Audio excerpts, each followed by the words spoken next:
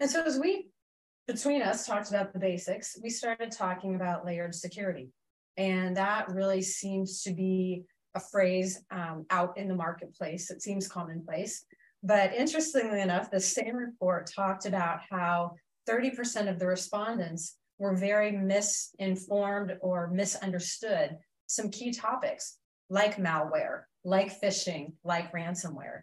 And so it made sense to me to start with, let's define the basics, right? So if we're talking about layered security, and if layered security is perceived as being the basics, what is that? How do we define layered security as really the table stakes for what organizations ought to be thinking about?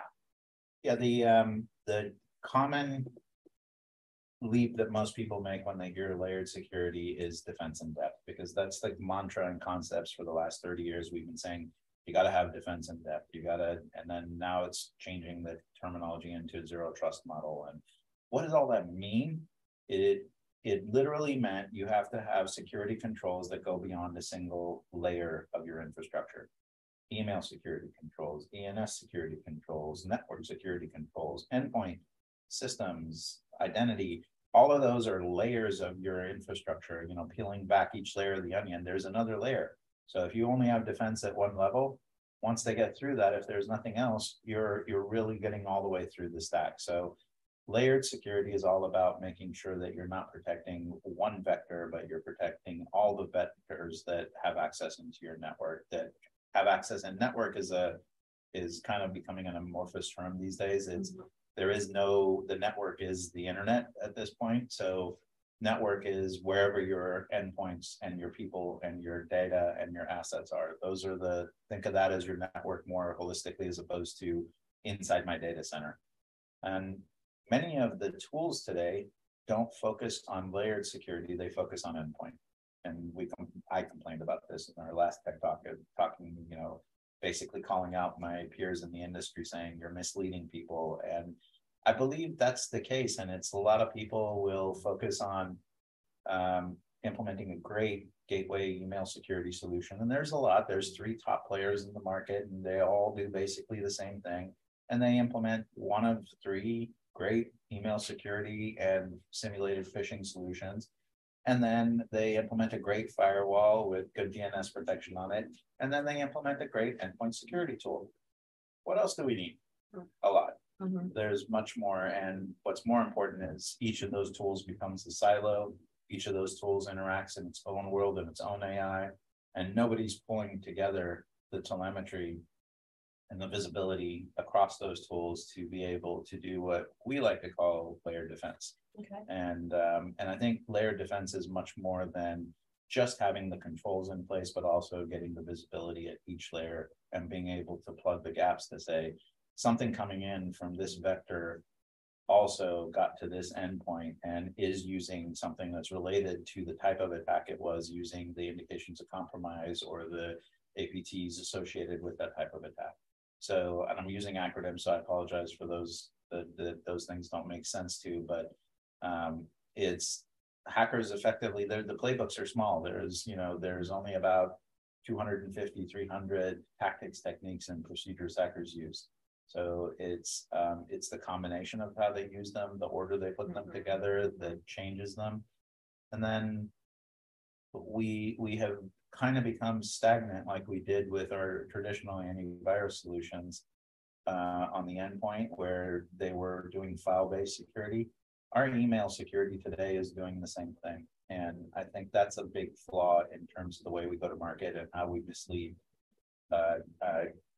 consumers of security services or security products.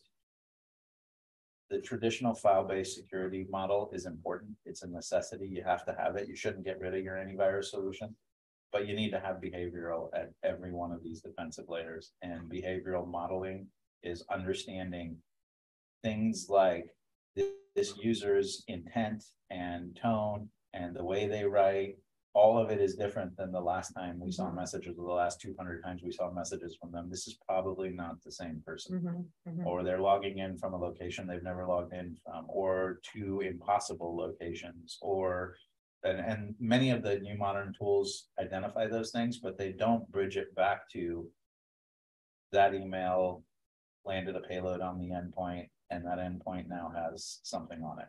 So that triage of information for the full stack, and then how it interacts on the network, that machine is now talking to other machines on the network, and it's trying to do lateral movement, it's trying to capture data, whatever is the way you root out and weed out the bad actors that are sitting inside your network for 200 days or more. Mm-hmm. So if we back up just a step, we talked about layered security really as those specific security controls or tools that need to be at every layer, right? That there is no single bullet, that we've got to have a layered effect to make sure that we're reducing the efficacy of an adversary at every layer, right? And combating them, because we know in some cases they're going to get through. That's just the nature of the beast. So when we talk about layered defense, so we've got layered security as kind of tools, really controls. Layered defense, is that kind of the connective tissue at every layer that that helps you be more aggressive or proactive or insightful about what's going on, not just at one level, but at multiple levels? Can we give kind of a definition of layered defense and then kind of a scenario? Yeah, there's I'm gonna do that backwards. Okay. I'm gonna do the scenario first. To build a proper security stack, you need about 30 of those security controls we're talking about. Any typical enterprise of over 100 seats has about 30 tools in their portfolio that they're using to build their defense in depth approach to security. That's all the areas I covered: email, DNS, endpoint, network, identity, like all these pieces and parts come together. Data leak prevention, all these facets all come together to create a security control that tries to prevent a bad actor from crossing that plane, crossing that layer.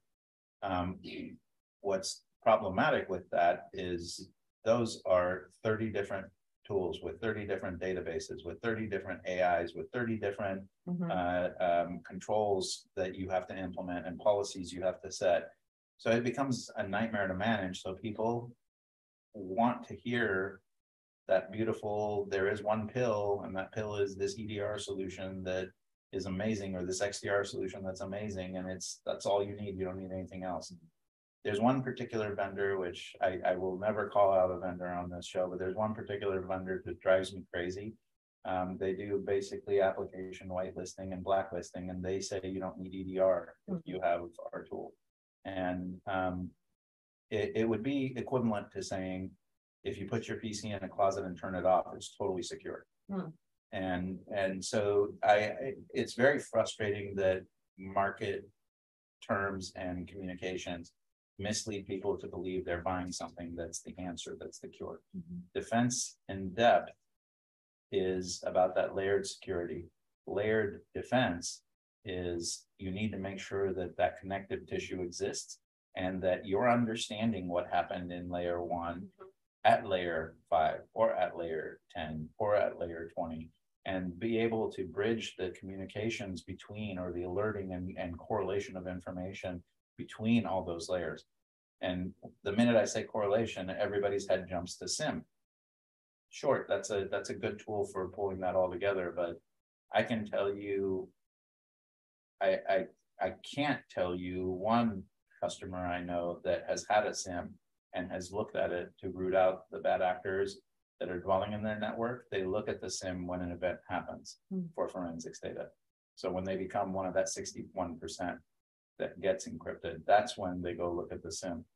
And that's not the time to be starting to look at the SIM. And it's, having a SIM without having the view of 24/7 operations, threat hunting, digging deep, all of that is super problematic for individuals that think they have a security model. They're sleeping at night, feeling comfortable with their security at night, but they don't know who's in their network, who's crawling around in the dark, who's hiding in the corners. Well, it's like you put a guard on the guard tower after everyone has broken in the tower. Exactly. And so they're watching the tail end Exactly. of what's going on instead of out there making sure nobody gets in. Exactly right. And it's like, hurry up and run, climb the tower. We've got people breaching the wall. And it's a little late for that. Right. It's way too late for that.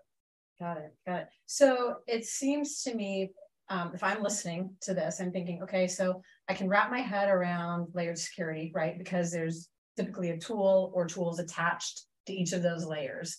And so if I think about layered defense, just in terms of executing it, right? You've mentioned a SIM, but how is it? My mind as a consumer is starting to get confused, right? Okay, I've got all these tools for layered security.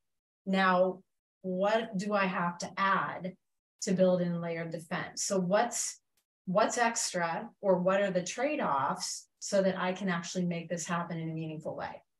So it starts with something like a SIM, but then there's because of the wide variety of tools and ecosystem that's out there, it's very difficult to have any one SIM that understands the data and telemetry from all the tools that you're going to be using. Now, if all of us use the same tools in the market, it'd be super easy and the correlation rules would be built and all the SIMs would be the same.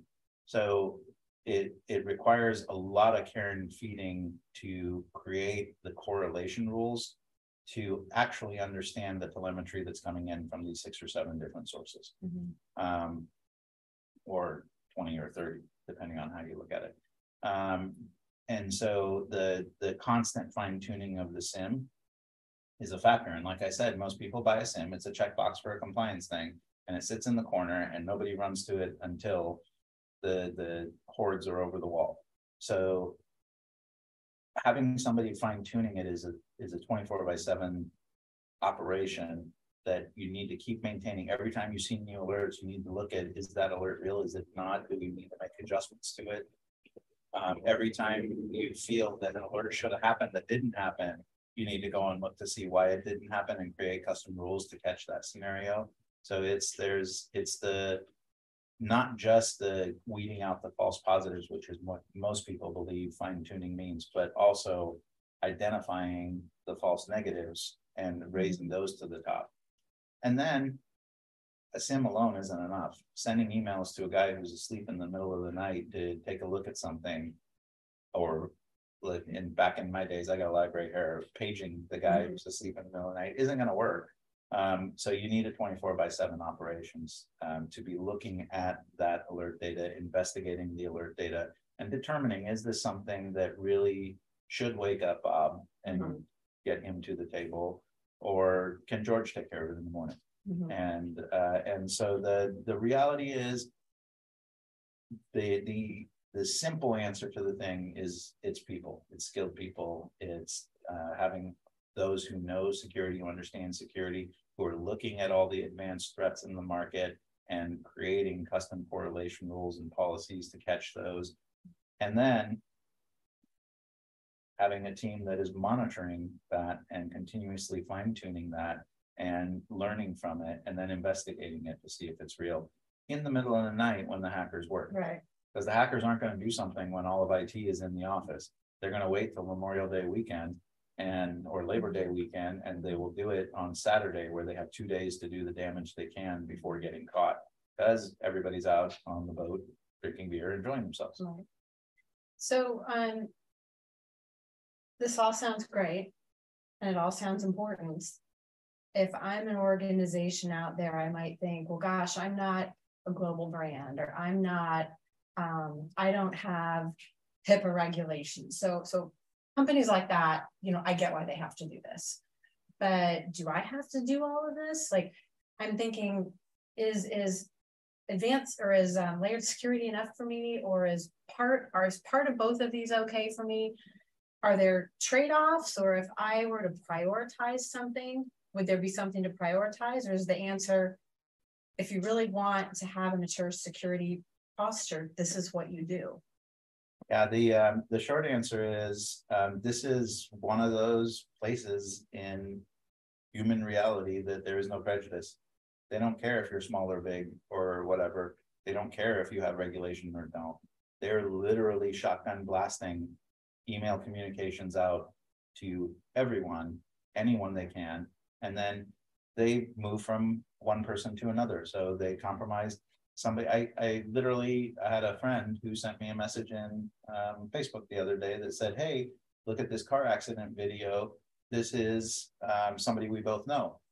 I'm like, first of all, this doesn't sound like him. You wouldn't send it this way. So I click on it, and sure enough, it takes me to log in to your Facebook to see this.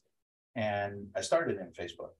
And the reason that I got it was because this individual had put in their credentials when they got that same prompt, and then it went to his friend list. And then it's going to go to the next person's friend list, and it'll keep going.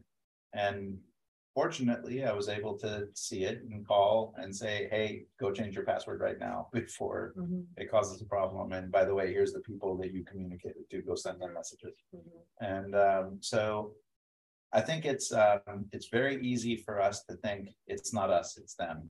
But the attacks aren't just coming in the corporate environment. They're coming in from Facebook, and our users are putting the same credentials in Facebook that they put into their Office 365, that they put into their G Suite, because it's easier for them to remember. And, we tell them go use password managers, and then we have the LastPass breach. Everybody's like, okay, don't use password managers anymore, or not that one. And so we end up having this back and forth of do this, don't do this. And so it confuses people. And what are they going to do? They're going to put a sticky back on their desk with the password to all of their accounts. And I don't have to remember anything, and I don't need a password tool, because this is the best password tool right here. Or my address book in my purse. And I don't know if you remember the whole Hawaii missile alert that happened. The reason that guy was hacked was because he was interviewed weeks before the hack, and he had his password on a sticky on his monitor, and his picture was sitting in front of his monitor, and the hacker zoomed in, figured out his password, most of the characters, and off they went. Wow. I mean, it's that simple. This isn't rocket science. We're not people in the security space on the dark side or the light side are not magicians. We're not creating stuff out of thin air. This stuff is just a couple of tactics, techniques that help us bypass security. On the gray side or white side of that banner, we understand those things so that we can prevent those things. On the dark side, they want to get ransomware because it's much shorter path than having to go write code for a living. Sure. So if the answer is for everybody, this really is what you're facing, this really is your reality, and like it or not, if you really want to be assured that you are secure, this is what you have to do.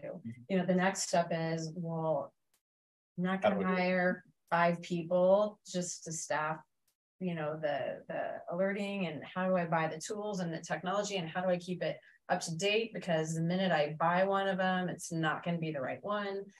So we often talk about managed security services as kind of a leapfrog to get to good without having to go through all these steps. So to accelerate it, to help you do it at a more reasonable cost. Let's just quickly wrap with, how you feel or where you see managed security services really on the layered security and layered defense side, really kind of helping change the game for organizations versus the bad guys. It's honestly, it's just like the military creates special operations teams to do unique types of tasks. The same thing has to be true in IT and security. It's and for years we've gone back and forth with security as part of IT, security separate, security reports to the CEO, security reports to the CIO. And all this movement is because we don't understand where the best fit is. But the real answer is you need to have specialized teams that understand what the bad actors are doing, how they're doing it. And you also need to have specialized teams that know how to operate the environment. Operating the environment is making sure systems are patched, making sure the backups happen, making sure the users can access what they need to. Those are critical skills to keep a business running. But those skills don't translate to how do we keep somebody out of that stuff.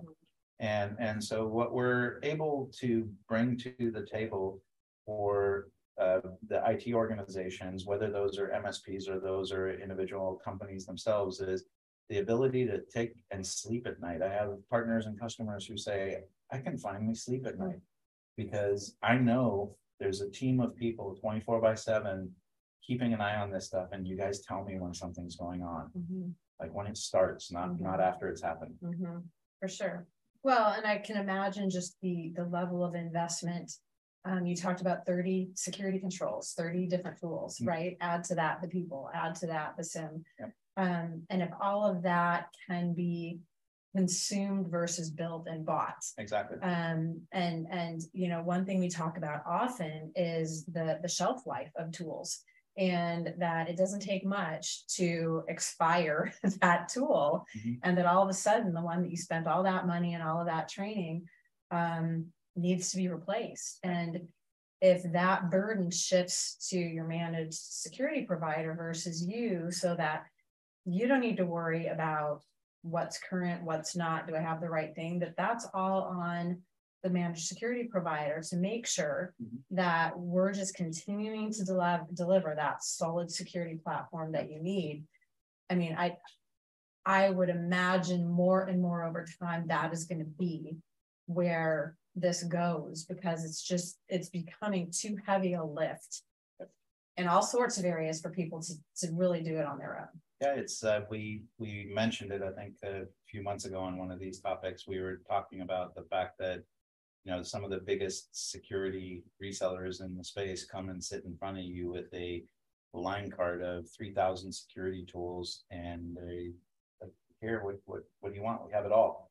And the challenge for any organization is, yes, you can do what we do without question. There's no magic here either. It's time, resources, and wherewithal, and you have day jobs. You are, in fact, trying to keep the business operating and running. And what we do is we focus on how do we continuously identify best-in-class technologies and focus on the productization of security services in such a way that we're delivering features and capability and competency to our customers or organizations, so that when the tool does expire, when it runs out of life, you don't have to worry about, oh my God, I have to go do another POC. I have to go look at 5 new vendors. I have to go do an RFP. When all of that pain is lifted. And for me, I'm biased, obviously, but I feel like that is the true future of how to get take advantage of consumption-based security. Well, thank you. You've given all of us a lot to think about. And hopefully people can still sleep at night after you've shared all that you have. But we offer this at the end of every tech talk. We have a number of different assessments and health checks that we're able to offer organizations complimentary, just to help you understand where you're at. So if you've already invested in things and you're just wondering, hey, do I have gaps? How, where do I stand in terms of this layer of security? If you're really more interested in, gosh, you really haven't thought about layered defense in the way you talked about it, we can help you evaluate where you're at.